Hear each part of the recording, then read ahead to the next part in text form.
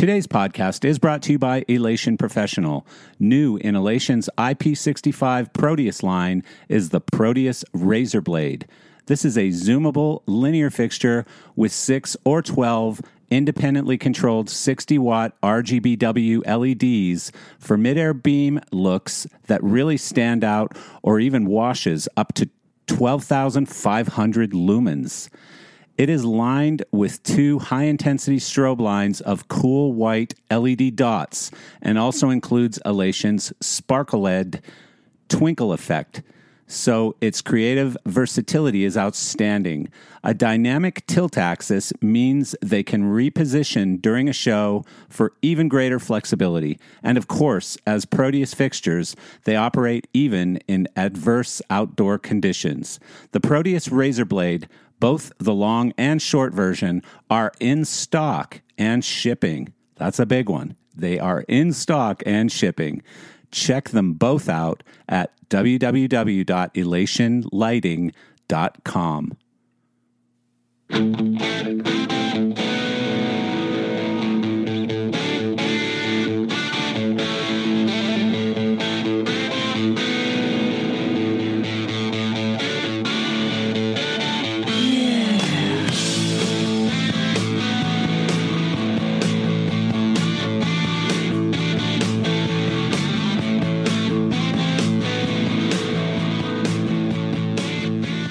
Hello, and thank you for joining me, Geezers of Gear, episode number 171. Sorry about that. I don't know what just happened. I lost my voice. Geezers of Gear, episode 171. And really, I'm just going to jump right into it because I'm so excited and happy to be speaking with today's guest, who is probably one of the greatest people I know in the industry. One of the most loved, one of the really most talented, just awesome people in the industry. Of course, I'm speaking about Cosmo. And anyone who knows him just loves him. I mean, this guy, just follow him on social media for a week and you'll see he does a lot of stuff. He has a lot of friends. I don't think I know anyone with more friends than Cosmo. And there's a reason behind that. He's just a wonderful guy, and he's also very busy and doing a lot of really cool things these days. So I'm looking forward to jumping right into it, and let's go ahead and grab Cosmo Wilson. Probably my favorite person in the entire lighting industry. Cosmo Wilson. How are you, Cosmo? Great, Marcel. Really, really glad to be here. It feels like things are getting back to normal finally.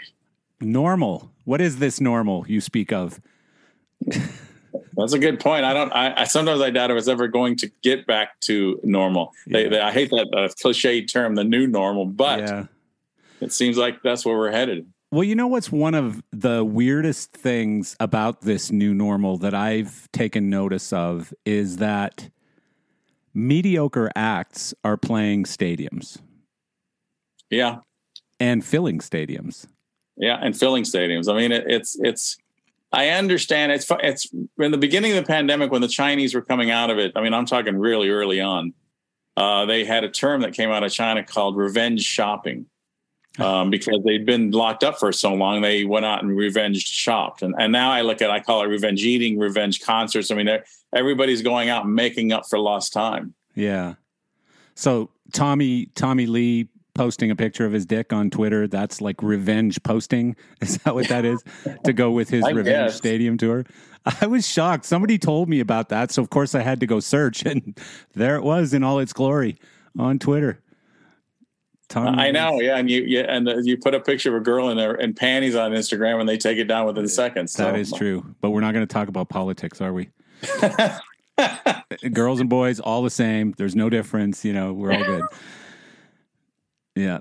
So, but I mean, seriously, this stadium thing really has me surprised because, the Motley Crue one surprises me, that Motley Crue and Def Leppard, who are sort of, perennial arena guys and usually package guys, not so much Motley Crue, but for sure Def Leppard was always part of a package with Styx and REO usually, or Journey, who we'll also talk about, of course. But yeah, that Def Leppard and Motley Crue as headliners can go out and fill stadiums, and now they're talking about going global, like doing some. Yeah, I heard that international. Yeah, that's shocking, to be honest with you. Really, yeah. I mean, it's really surprising, and from what I've heard from people, like Vince Neil's actually singing okay, and I've seen a lot of video and pictures of him and stuff, and he kind of looks a little thinner. So he seems to be holding out. I don't know. Well, I saw the show in Orlando. Oh, you did? Yeah, a couple of months ago.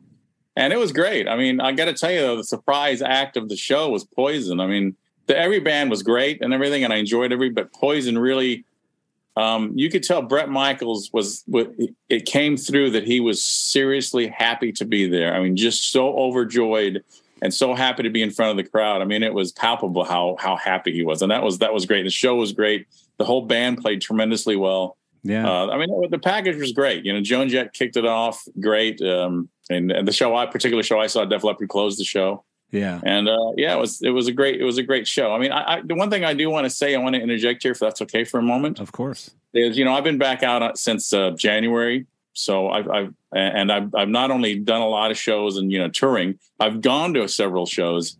And the one thing I'm going to say is the people are so happy, the fans, and I just mean in general, the people are so happy to be out enjoying live music again.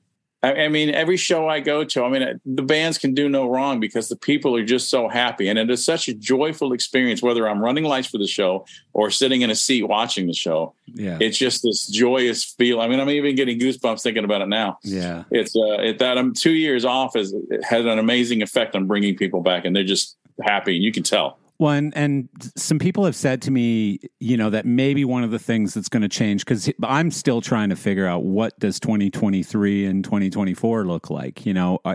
Are mediocre bands still going to be playing stadiums? Are they going to be selling out? Are, these packages going to continue selling out? Are, dynamic ticket prices is another thing I want to talk to you about, because I'm sure you have an opinion on that one. But,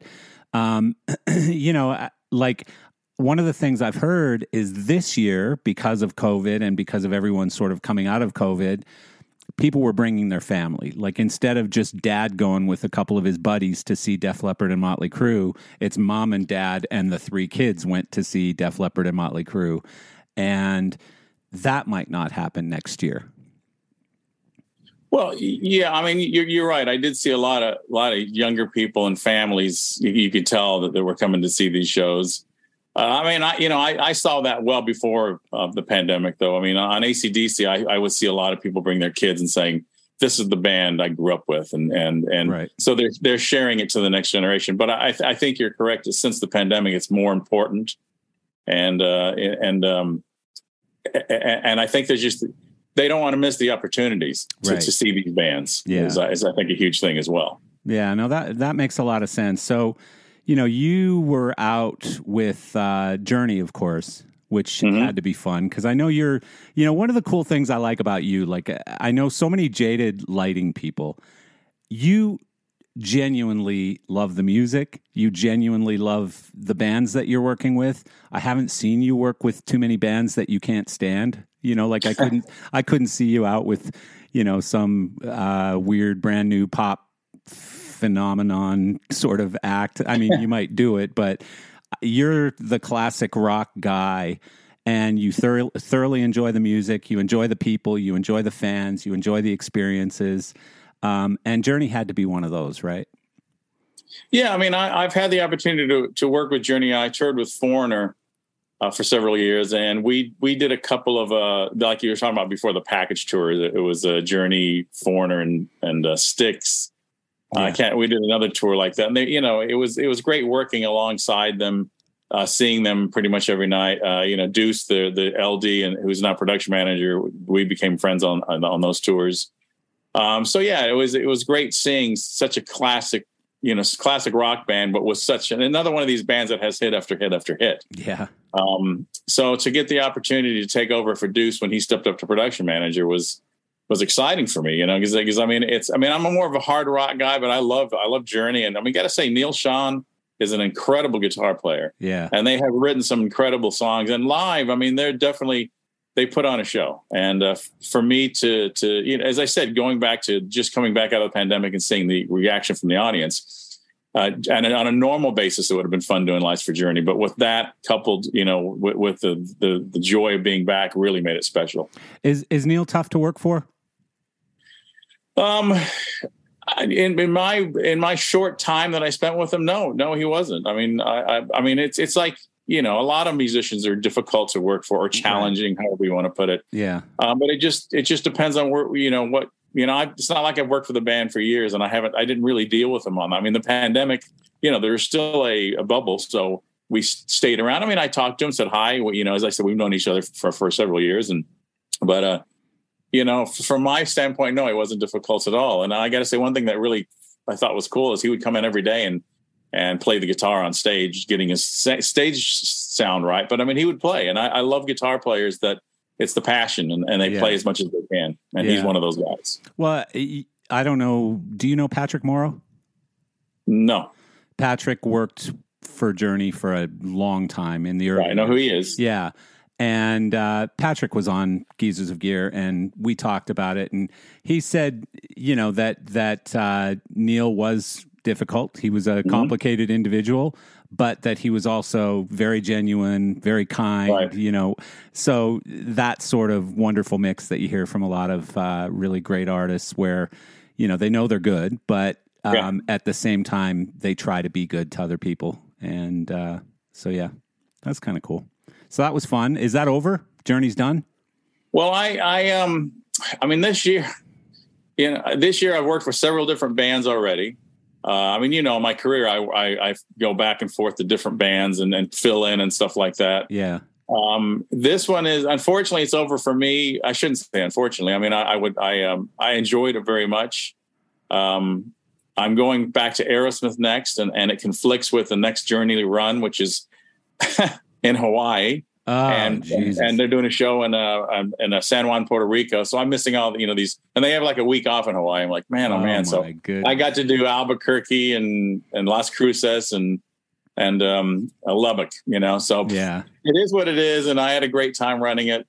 But now it's time to go back to Aerosmith and when they conflict, you have to set an order of the bands. Yeah, I know. You work with. You have a very special set of problems that I think a lot of people don't really have, where you got to say, oh, geez, I can't do the Beatles reunion because I'm out with AC/DC doing stadiums, And so, this was one of those choices that it had to be a little tough to make, especially Hawaii, but also with sort of the ups and downs of, Steven Tyler's struggles and stuff. So, you'll be disappointed if you get that call that says, oops, we have to cancel some shows again or something. Hopefully it doesn't go to that, but. Well, that's the problem. I mean, you when I get offered a gig and stuff, I'll say, I'll see what I already have on the books and I'll say, well, I can do it, but I've got to leave at this point to do that. And at the time when I was offered Journey, he needed somebody pretty quickly. And though the other dates were not yet on the books. Yeah.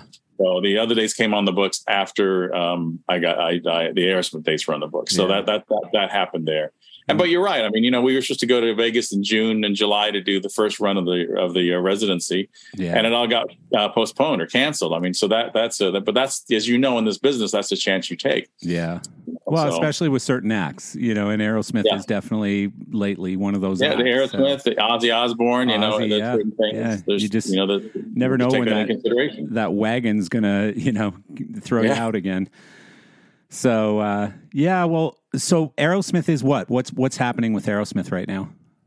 Well, we're doing two shows. The next show back is going to be in Bangor, Maine. We're doing an outdoor show there on the 4th of September. And then on the 8th of September, we're finally doing the 50th anniversary of the start of Aerosmith. It's 2 years delayed, of course. So it's the 52nd anniversary, but it's still the 50th anniversary show. Right. And we're doing it at Fenway Park on the 8th of September. And, the band want a big rock show on one hand. On the other hand, they want a few extra special things because it is a special show. So we're trying to balance out the regular rock show of Aerosmith with a few extra surprises and just nice things to make it special. That'll be cool. At Fenway, and then we had What's that? At Fenway too. That'll be. Have you ever done a show at Fenway? No, I've never done a show at Fenway. I've been to Fenway many times, and I've seen a couple of shows at Fenway, but no, this is the first one. Yeah, that'll be cool. But and then we go back to Vegas, and the residency starts there on the 14th of September, and we have 8 shows in about 3 weeks, and it'll be interesting to get back to that. I mean, they're 2 separate animals. I mean, the shows we're doing in New England are just different shows than the residency. So it's like doing 2 different tours. But I'm really looking forward to it. I'm really excited about the Fenway Park show. It's going to be a lot of fun. And then is there a tour being planned as well, or? Well, there's talk about doing stuff next year. I mean, the 50th anniversary tour was postponed, not just the show in Fenway. I mean, the entire tour. And we had, dates in Europe and dates in the United States. And I know they're talking about it. I'm hoping it happens next year. I mean, it needs to happen next year, but I think they want to get these first 2 shows, under the belt, and then the residency run and see how it goes. But I'm sure they're not going to pass up the opportunity to do the 50th anniversary tour. And then I remember you telling me you're doing Priest, I think, this year as well. Yep. I did Priest in 2019, and then Brian Hartley took over when I had to go back to Aerosmith. And then we had at the beginning in 2020, I was supposed to go out with Aerosmith and AC/DC. Both were talking about touring. And so Brian took over and started the 50th anniversary tour for Judas Priest. And now he has to go back to the Trans-Siberian Orchestra. So I'm taking over for him. Starting in that's October. Cool. Yeah, that's cool. I mean, what's the deal with you and the 50th anniversary tours? It's pretty hard to believe, isn't it, that all these rock bands that you and I grew up with, heavy rock bands, Priest being one of them for me. 50 years, I know. I mean, AC/DC coming up. Friggin' years. That's on 50 years. I mean, it's just unbelievable to me. I mean, Stones just did 60. Yeah, that's incredible. That just means we're old. We're old but living. That's the good thing. So what's the Priest thing look like? What's that period of time? It starts in October and goes through December. Okay.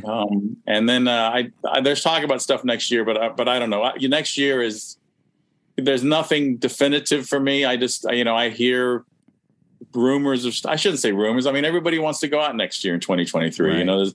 There's like AC/DC. We were supposed to go out in 2020. And then they released the album finally, and I know they want to go out. When are they going to go out? I don't know. I'm hoping next year. Yeah. So we'll see. As I said, I think Aerosmith. I know they would love to go out next year. It's got to be a combination of like age and lack of need. Right. These guys have more than enough money.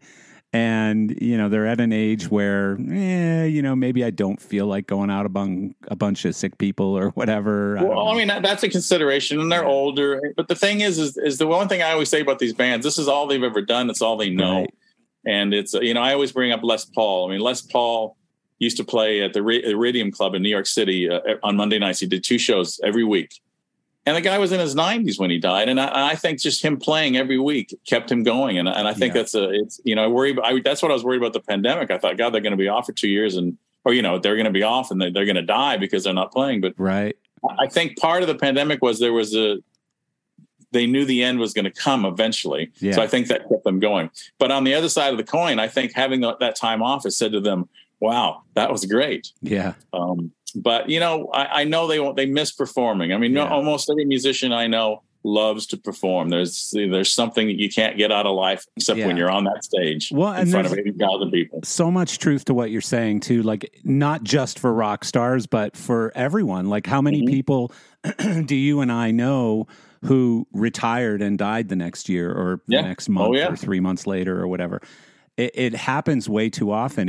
And I've read a lot about it. I mean, basically, it's got to do with social connections and things and keeping your mind focused on something, your mind and your body and whatever, going and doing this thing every day and communicating with people and having interactions and stuff. It's all part of what keeps you healthy and alive, especially when you get later in years. Yeah, and I think it's a joy of doing what you do. I mean, even from my standpoint, the joy I get from running lights, from both the band and the audience around me is just something that just brings joy and happiness to my heart, and I think that's part of longevity. Yeah, Yeah. And I mean, it's, I always say that you're one of the greatest people to follow on social media because people are posting like vanity posts and stuff, myself included. Everyone does it. But with you, there just seems to be, it seems to be more genuine. Like it just seems to be, I really love these people that I'm taking this picture with. They're not just famous people. I love these two people, or I love this restaurant or this piece of food or this whatever. Like there just really seems to be passion and love behind, all of those pictures that you're posting. And I think that's sort of unique with you. Like everybody else seems to have an agenda. And with you, it just seems to be, hey, look at who I ran into today. So amazing, So well, I really appreciate you saying that and recognizing that. I mean, it's not that I try, it's just what I do. And I always say there's a fine line between sharing and bragging. Yeah. And I start doing things and I think, hang on, I don't want to appear to be bragging on this, but I just love sharing the joy I have in my life with other people who, like yourself, who appreciate that they can see that joy because it is joyful for me. And I just love to share, whether it's on Facebook or, obviously preferably in person, but Facebook is a great outlet for me to share. It's funny because there's such a fine line, like you said, between sharing and bragging. And I think it depends on the audience. And I'm sure you would agree with this, but oftentimes I go to a dinner party or to a gathering with non-industry people and I sort of back up. Like I don't want to tell stories. I don't want to talk about what I do for a living. I don't want to, and I'm not in your position where I'm part of the show. I'm 2 or 3 times removed, but I've done it a long time. I've met a lot of people. I've done a lot of cool things. So I can still sit and tell stories all night that blow away any of the stories these people are going to say, right? But you got to keep your mouth shut so that you don't, because otherwise you just suck the life out of the room and everyone just kind of goes, oh, my life sucks. My life sucks. Cosmo's life is the best. Mine sucks. Yeah. So, isn't that the case though? Like bragging and sharing, really it depends on the audience. And if the audience are, regular lay people, then you might appear to be bragging. Whereas if you're telling Peter Morse or Mark Brickman a story about a stadium show that you just did, that's sharing. It's Yeah. Well, I run into that situation where I'm with people who are like a normal layman that aren't in business and stuff. And I, like on airplanes, I'm very careful about the person next to me because they'll always ask, what do you do for a living and stuff. Yeah. But I find one thing that helps is I like talking about my, doing the tribute and light, the 9/11 lighting. Yeah. Because I'm not bragging about that. That's something I'm so passionate about being involved with. And people, they don't know. They just know the 2 beams of light. But when I show them pictures of close up, they're like, wow, I never realized. Yeah. And that kind of stuff. And that's a good way of breaking the ice in that situation without bragging about, hanging out with Steven Tyler or something. Yeah. So, no, it's funny because I was on a flight one time. I think I was going to Chicago for the opening of some tour that I had provided a bunch of lighting for. And the guy next to me on the plane said, what are you doing going to Chicago? And I said, I'm going to a show there that, I'm sort of mildly involved with. Oh, really? Who? And I don't remember what artist it was. And oh my God, that's incredible. And so what do you do? And I said, well, I, sell lighting to these companies that go out and do these beautiful shows for these artists. And ended up talking about that for 30 minutes because he just kept digging deeper and deeper in. And I just kept trying to back away from it. And, he was so excited about it until I said, by the way, what are you doing in Chicago? And he goes, oh, well, I'm going to a hardware convention. And I said, oh, great. What do you do? And he says, I sell springs. And I said, what do you mean you sell springs? And he said, springs, like anything from a little tiny spring this big to springs that are, 20 feet in diameter. That's what I do. I sell springs. And I'm trying to be excited and interested, but he sells springs. What we do really is kind of fun. Oh yeah, 100%. Yeah. Especially on your side, where you get to see the faces and stuff. We don't. We just get people like you. And that's like you were saying before, bragging and sharing. I try to, when I talk to people about it, I try to make it sharing because they have questions and And I don't really tell them stuff. I let them ask questions and stuff. And it's always, it's inevitably they ask, well, what is it like hanging out with such and such, or who and stuff like that. But I talk about the more the technical end of it, and there's certain things in it. And once again, it becomes more sharing than bragging. So even in that situation, I do try to, Yeah, I mean, I could imagine, like, if someone says, oh, you're doing, AC/DC in this big stadium, that's got to be so cool. You're standing out there in front of this huge stage and it's just beautiful and stuff. But to then dial it down to the details and say, really what it takes, though, is like 60 trucks, and all of those trucks get unloaded in the morning, and, this thing gets put together onto this stage that's just been put in place, and blah, blah, blah. And you tell them sort of how the inner workings of it go, as opposed to just there's, boom, suddenly this beautiful show, and you just hit the buttons that change the colors of this beautiful show, right? So, yeah, I mean, because people don't understand that. Like when Well, they don't understand. They don't know. They just think they come in and the lights are there and the sound is there. Exactly. We just come in and do it. And when you explain that to them, they really get interested. All of a sudden, they're not interested in what it's like hanging out with Steven Tyler. It's like, wow, how do you get all those lights up? How do you, how do you run it? Is it, they always ask, is it pre-programmed and stuff like that. And, and so, that's always interesting to explain that part of my job to people and get it away from the, the rock and roll star end of it. Yeah. Yeah. Cause that's really what most people see. Right. Yeah. So, what did I want to talk to you about? You're obviously somebody you and I spoke a lot during this whole pandemic thing that I really don't want to talk about that much, but did you learn anything like really specific during that period of time that if God forbid this were to ever happen again would be useful to you? And I mean, there's obviously the obvious things like saving more money, having, better cash reserves available, but anything else?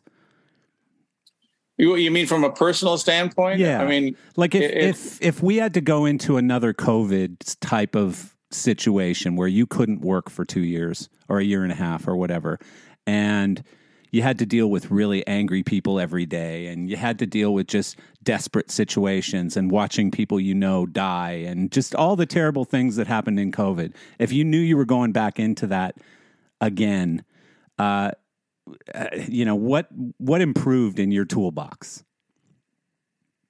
Well, I mean, I think the problem with the pandemic is we never knew how long it was going to last. But I think with the knowledge I have now is if something like this happened again and we knew we were going to go into a fairly long-term situation like we were just in, I would plan my time better. Because during the pandemic, you could only plan in little chunks ahead. It's like, I'll be on the road in a month. I'll be back to normal in 2 months and stuff. And it wasn't that way. It was a year. I did little bits and pieces, but I wish I would have, I had things I wanted to accomplish, and I thought, well, I'm not going to have time to accomplish it, so I'm not even going to start it. Yeah. Whereas if I had, lots of things in life, from rearranging my house and stuff like that, to finances and stuff like that, I would have a better laid plan. Just tell me how long it's going to be. If it's a year, tell me now that it's a year. Don't tell me that. Well, even if I didn't think it was going to be a year, I would still plan for a year. I planned for, I figured we would be back to work by the summer. I planned for a few months. Most of us did. Exactly. I coined the incredible phrase day 91, and I'm constantly reminded of that, that it was actually day 691 days or whatever it was, right?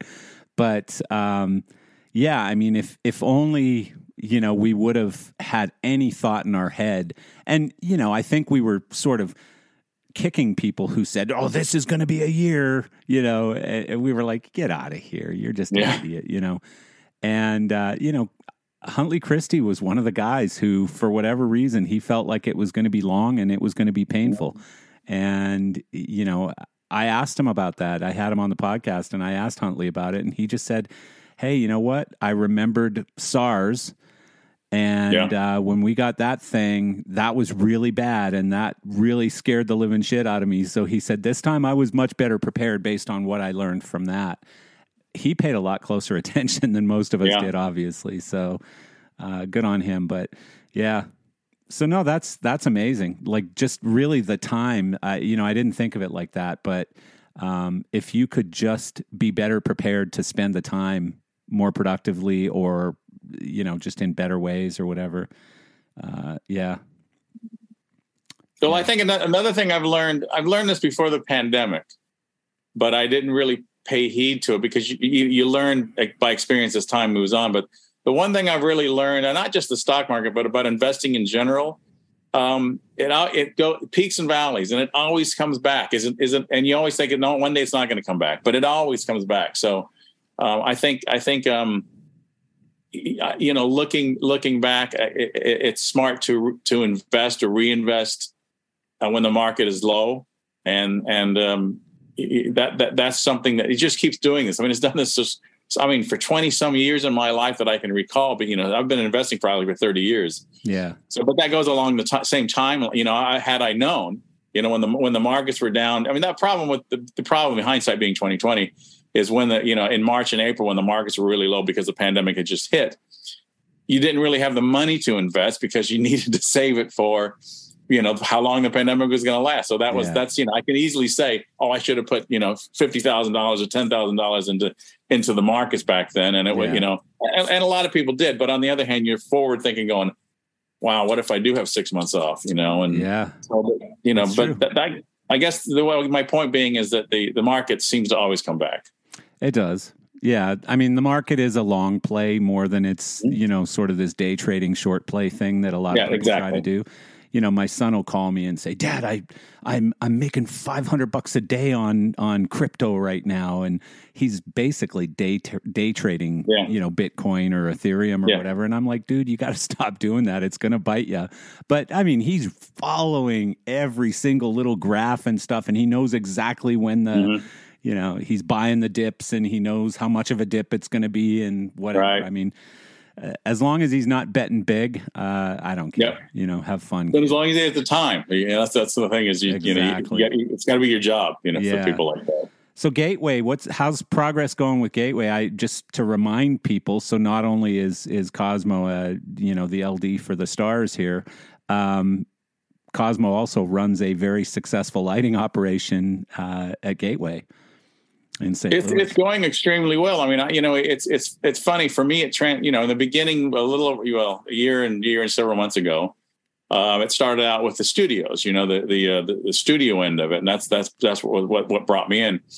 But while the studios are being built, we've transitioned into a lighting, video, audio rigging company for touring.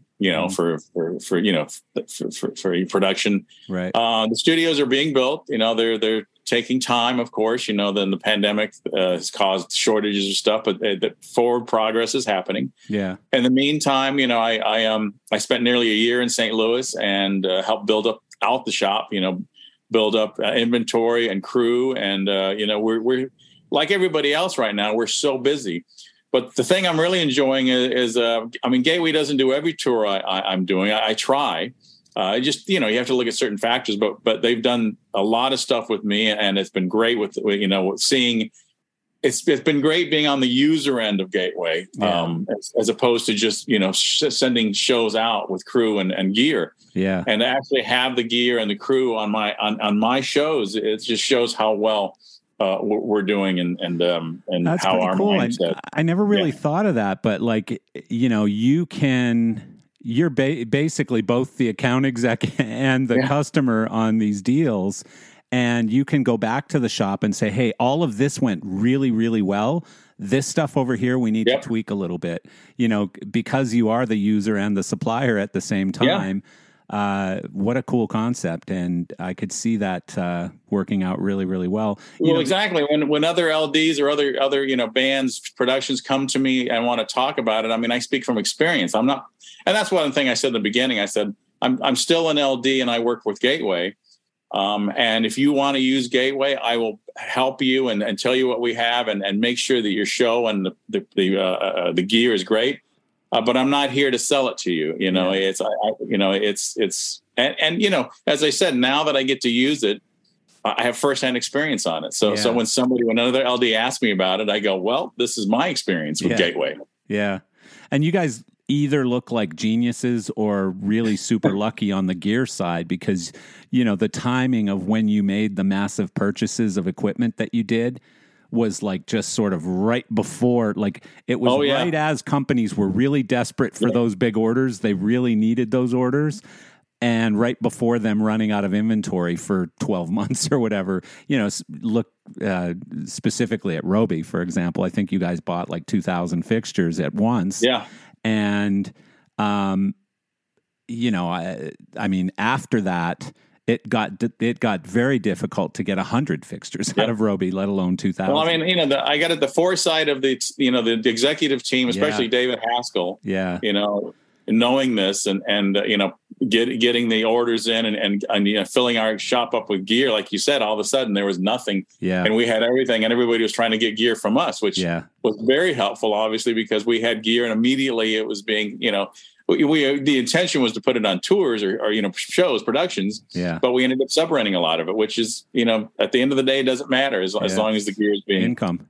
Yeah, exactly. Well, I mean, you guys still obviously have a model to go back and prove to the owner too, you know, who wants to see revenue coming back in from all of those investments that he's making. And so he must be thrilled. I mean, he jumped in obviously at the right time.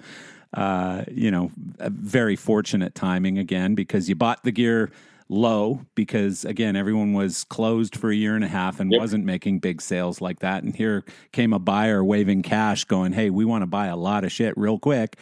And then, you know, you sold it high because need was big out there, and you could kind of name your price on cross rentals for the most part, I think, on some of that gear anyways. And so, yeah, I mean, really, really interesting times. And the other cool thing is, you know, I walked through your shop with you not long after you started there. Right. And I can't tell you I've ever been in a shop with all new gear before. And that was pretty cool. Like, you know, you were still smelling the new smell in inside cases and stuff. Like most of the stuff when I went through there hadn't even been used yet. Right. So pretty cool. I mean, that was great. It was so awesome to have all that new gear. And you know, and when you're putting it out on a tour, the first thing they call back and they say, wow, this gear is all new and pristine. And they're so happy to see new gear, because most tours don't see new gear. I mean, it depends, but most tours don't see new gear. Right. Yeah.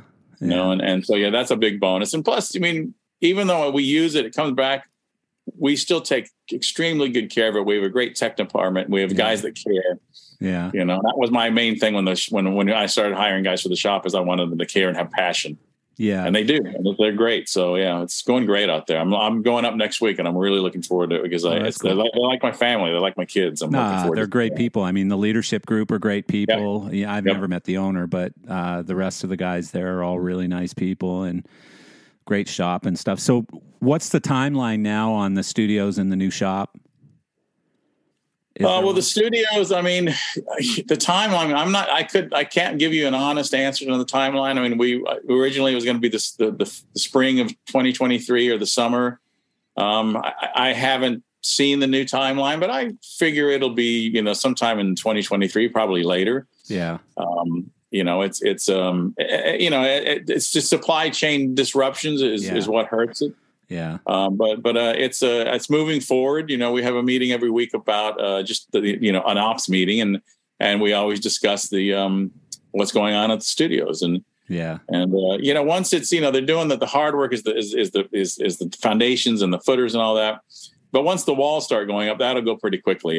You know, and as you can see, like at warehouses, how fast they go up. Yeah. You know, and then the time's going to take to, you know, fit everything in it, from cables and, you know, all the interior furnishings and stuff like that. So, you know, I've not heard a current timeline. I think we're just kind of waiting it out, but I'm hoping sometime in 2023. Yeah, that's cool. Well, just add that to your list of things that you've got going on in 2023, right? Let me see. Right. Probably a Aerosmith World Tour, probably an AC/DC Stadium World Tour, you know, and now you've got Gateway moving in. Is the intention to keep working doing both? Is 100%. Yeah, I mean, as far as your scheduling. Yeah, I mean, it's, you know, I'm working remotely for Gateway now. I go up there, you know, when I can. I mean, the shop kind of runs itself now, and I just try to bring in shows and keep.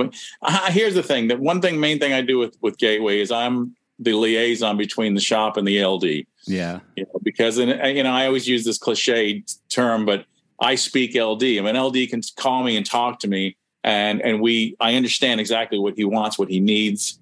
Yeah. Whereas somebody in the shop is not necessarily, they're going to be helpful and stuff with gear and but I've come from a more obviously artistic background because I too am an LD. Yeah. So I'm always speaking to the LDs and making them feel comfortable and.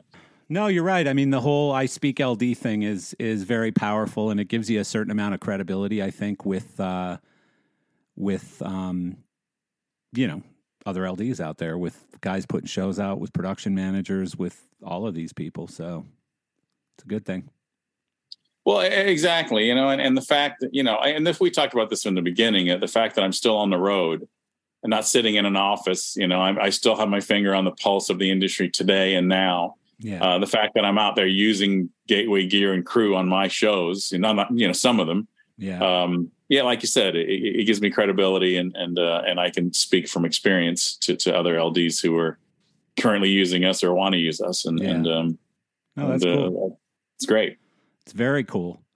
So, the other big one I wanted to talk to you about quickly here is, you mentioned it earlier, but the 9/11 thing that you've been doing for years. So Have you still carved that out this year? Are you going to be able to do it? Well, I mean, it's funny how that, I always get concerned because, stuff conflicts, but what's happened this year, it's actually worked out pretty well. Aerosmith has 2 shows. In that time period, usually we load in about 2 weeks prior to 9/11. So around the 31st or 1st of September. And then we generally have 3 or 4 days of load in, and we start pre-focus, and then we take the Labor Day weekend off, which is generally 4 days. Right. And then on Tuesday or Wednesday, we come in and start focusing the lights, which takes a couple of nights. We have to have a rain date in there because if it's pouring rain, it's difficult to focus. If it's a sprinkle, it's easier. Yeah. And then we cut the night of the 9th, sometimes the 9th, always the 10th, we come in, fire everything up, make sure it's working. Plus people to get a kick out of us turning them on, that night, the night before. Yeah. It makes them happy, gives them hope. And then obviously on the 11th, we turn them on in the afternoon and they're on all night. This year, Aerosmith is doing these 2 shows, the one on the 4th of September and one on the 8th. So that falls right in the middle. But fortunately, I'm only going to miss a couple of days of pre-focus. So I fly to Bangor on the 3rd of September, and we do the show on the 4th. And then I'll be in Boston, which is Labor Day weekend. We do the show on the 8th. And the 9th, I take a train from Boston to New York. And the 9th is a rain date. So we may or may not focus on the night of the 9th, but I'll definitely be there for the night of the 10th and the night of the 11th. So it worked out really well. Then I'm flying to Las Vegas on the afternoon of the 12th after we load out of the 9/11 lighting. Jesus. So I go straight to Vegas. So I mean, the timing was pretty perfect. I was very happy. Well, if it was going to work at all, the timing certainly allowed it to. So that's pretty cool. I know how important that thing is to you. And it certainly is, and it's also important for me to be there the first 2 days because that's when we place the lights and we put in all the lamps, the bulbs, right? And that takes 2 days, right? And I'll be there for both those days, and I assist the guy who comes from Italy to do all that. So that it's very important I'm there for those 2 days. So I'm very happy I'm there for those 2 days. Oh, cool. Yeah, good, man. You got a lot of stuff going on. Yeah, it's like everybody says, we went from 0 to 125. I've been, this year started with I did Slash starting in February and March, and then did straight into Blondie, and then Journey, and here I go. I mean, I'm pretty much, I got work up until Christmas. How was Blondie? I mean, what is she, 75 now or she's something? 74, 70. She might be 75 by now. Yeah. Blondie was amazing. I mean, I cut my teeth in New York City in the late 70s, and while I never worked with Blondie, I obviously worked in the same circles.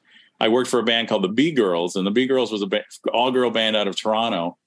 And most people don't know this, but she actually came and ran sound for the shows in New York City. She would come in a trench coat and a scarf and glasses. Yeah, she would come in and run sound. Oh my goodness! So I worked with her in that respect, back in 79, 80. But was she Blondie at that point? Huh? She was Blondie at that point? Oh my God. Yeah. She was big by that point. Yeah, so you knew that the sound person next to you was Blondie? Well, I mean, I was actually a backline tech, but she had to come in and she wore a trench coat, a scarf, and sunglasses so people in the audience wouldn't recognize her. That's crazy. Yeah, it was crazy. And I brought that up to her when I was working for her back in May, and she laughed. And she says, well, I tried to run sound. And she did a great job. She did great. I wonder why she did that. Well, I think it was just an all-girl band, and she just, was in the circle. Yeah. So she did it. It was great. That's cool. Yeah, I mean, what a year. This will be a memorable year for you. Yeah. By the time it's all done, I mean, think about it. Priest, Aerosmith, Blondie, Slash, Journey, all in 1 year. Yeah, that's pretty cool. Yeah, it's amazing to me. Yeah, I mean, it really is. Yeah. And there just seems to be no end to, like, again, the packages, the stadiums, what about this dynamic ticket pricing? Like, where do you sit on it? I mean, on one hand, for me, I got one foot on each side. Okay, great. The artists are making the money instead of the scalpers, the additional money. So, $100 ticket is selling for $3,000, and at least that $2,900 extra is going to the artist, not to the scalper. This is the theory, anyways, right? Well, in that respect, 100%, exactly. That's the theory. I mean, if that's what's really working, I mean, out of all the years the bands have been screwed over, it's time for them to actually make money from, like, scalpers. The band never made money from scalpers, right? I mean, obviously, there's lots of money being made by several organizations, but I get it. And a lot of people complain, well, I can't buy a ticket. Well, you can. You just, it's just being in the right place at the right time. I mean, it's always been that way. Yeah. You would wait, and I would wait. There's a place down here. I can't remember the name of it. Some Magic Mushroom or something. They sold tickets to concerts, and you'd wait in line. Yeah. And the people that would spend the night, sleeping in the parking lot were the first ones to get tickets. Yeah. Yeah. I remember in Canada, it was, I forget what the ticket office was called, but it was inside Sears stores. Right. And it was like in a little corner over by customer service. There was a little ticket window, and, you'd wait in line there to buy tickets to go see Judas Priest or whoever. Yeah. And, there would be 20, 30 people in front of you in line, and you'd get seats in like the first 10 rows or something. Yeah. Like you'd do pretty well by doing that. But now it's just, you wait in line and you get nosebleed seats. Well, that's the thing, or, you buy them online, and if you don't, I mean, I having said that, I got tickets to the World Series, online, and they were good seats and they were fair priced. Yeah. So, I mean, it just depends. The dynamic pricing, it's like, I understand it's like airplane tickets. Yeah. But when they go up to $5,000 for a ticket that normally costs $250 or something, that seems kind of outlandish. Yeah, that's what I was going to say on the comparison to airline tickets, because airline tickets might go up by 20 or 30%. Yeah, well, yeah. Right? These are going up by 3,000%. So it's making it so that only the elite. It's becoming like the Super Bowl for some of these shows, right? Yeah. I mean, obviously the most gross example of it is the Adele tickets for $40,000 or whatever they were, or Bruce Springsteen for $3,000 or $4,000 or $5,000 or something. By the way, I wouldn't pay either of those prices to see either of those artists, but well, see, that's my question. How many people are buying these tickets for $5,000? I mean, if you can sell tickets for $5,000, I will say more power to you. Yeah. I've seen Super Bowl tickets for $70,000 or $80,000. Are people paying that? Or yeah, I don't know. That's what I want to know is if people are actually paying it. And I also know a lot of bands have problems with loading up the front row with people who spend thousands of dollars on tickets because same with they're Super not. Bowls. Yes. Yeah. Same with Super Bowls. You know, the teams always say that you end up with fans who are not fans. They're just business people that are drunk and, you know, they don't care. They're not even watching the game. You know, but at least in the Super Bowl, it's a different situation. But when you have your front row of people just sitting there staring at you because they paid the premium for their tickets, you know, I think Billy Joel is one that doesn't sell the front row. They give them out. Yeah. They go up in the stands and bring down the real fans and stuff. And I get that. That's smart. That's cool, you want your loving crowd in front of you because that's what you feed off of as a musician. Yeah. Yeah. Well, now the other thing is, what about that whole sort of B economy underneath the artist where, you know, if the artist is getting $5,000 for tickets instead of $250, shouldn't the crew be paid more money? Shouldn't the company renting the lights or sound equipment be paid more money? Like, shouldn't that have some sort of a democracy attached to it? And now I know I sound like I'm on the other side politically, but, you know, I mean, to me, there's reasonableness to all of this. Of course. And I think for dynamic pricing to go from $250 to $500, okay, no problem. But you got to cap it somewhere. I mean, this is crazy. Well, that's what I'm thinking. You got to cap it somewhere. It's like $40,000 for an Adele seat. I mean, it's really? Stupid. Yeah, it's stupid. You know, but we're not going to make those decisions, are we? Nope. Yeah. So I have to go, Cosmo. Okay. But I appreciate you doing this so much. I always love checking in with you, and you and I haven't actually spoken face to face here in a while. And I know we're on a podcast right now, so it's not face to face, but we're looking at a Zoom call. So yeah, I enjoy it immensely. And I always feel honored when you have me on your show. It's awesome. I love checking in with you and hearing what you're doing. I love your views on things. I think you have a very similar view to myself, not just politically, but just humanity. You know, we both try to be good to people and do the right things and stuff. So I like that. And I'm going to look at dates for any of this stuff you've got coming out. And if there's anything anywhere near me, I'm going to come up and hang out with you. I would love to see you. Come out for a day off and let's have a meal and catch up and hug. Yeah. And it would be great to see you. Yeah. Yeah. That'd be fun. All right, my friend.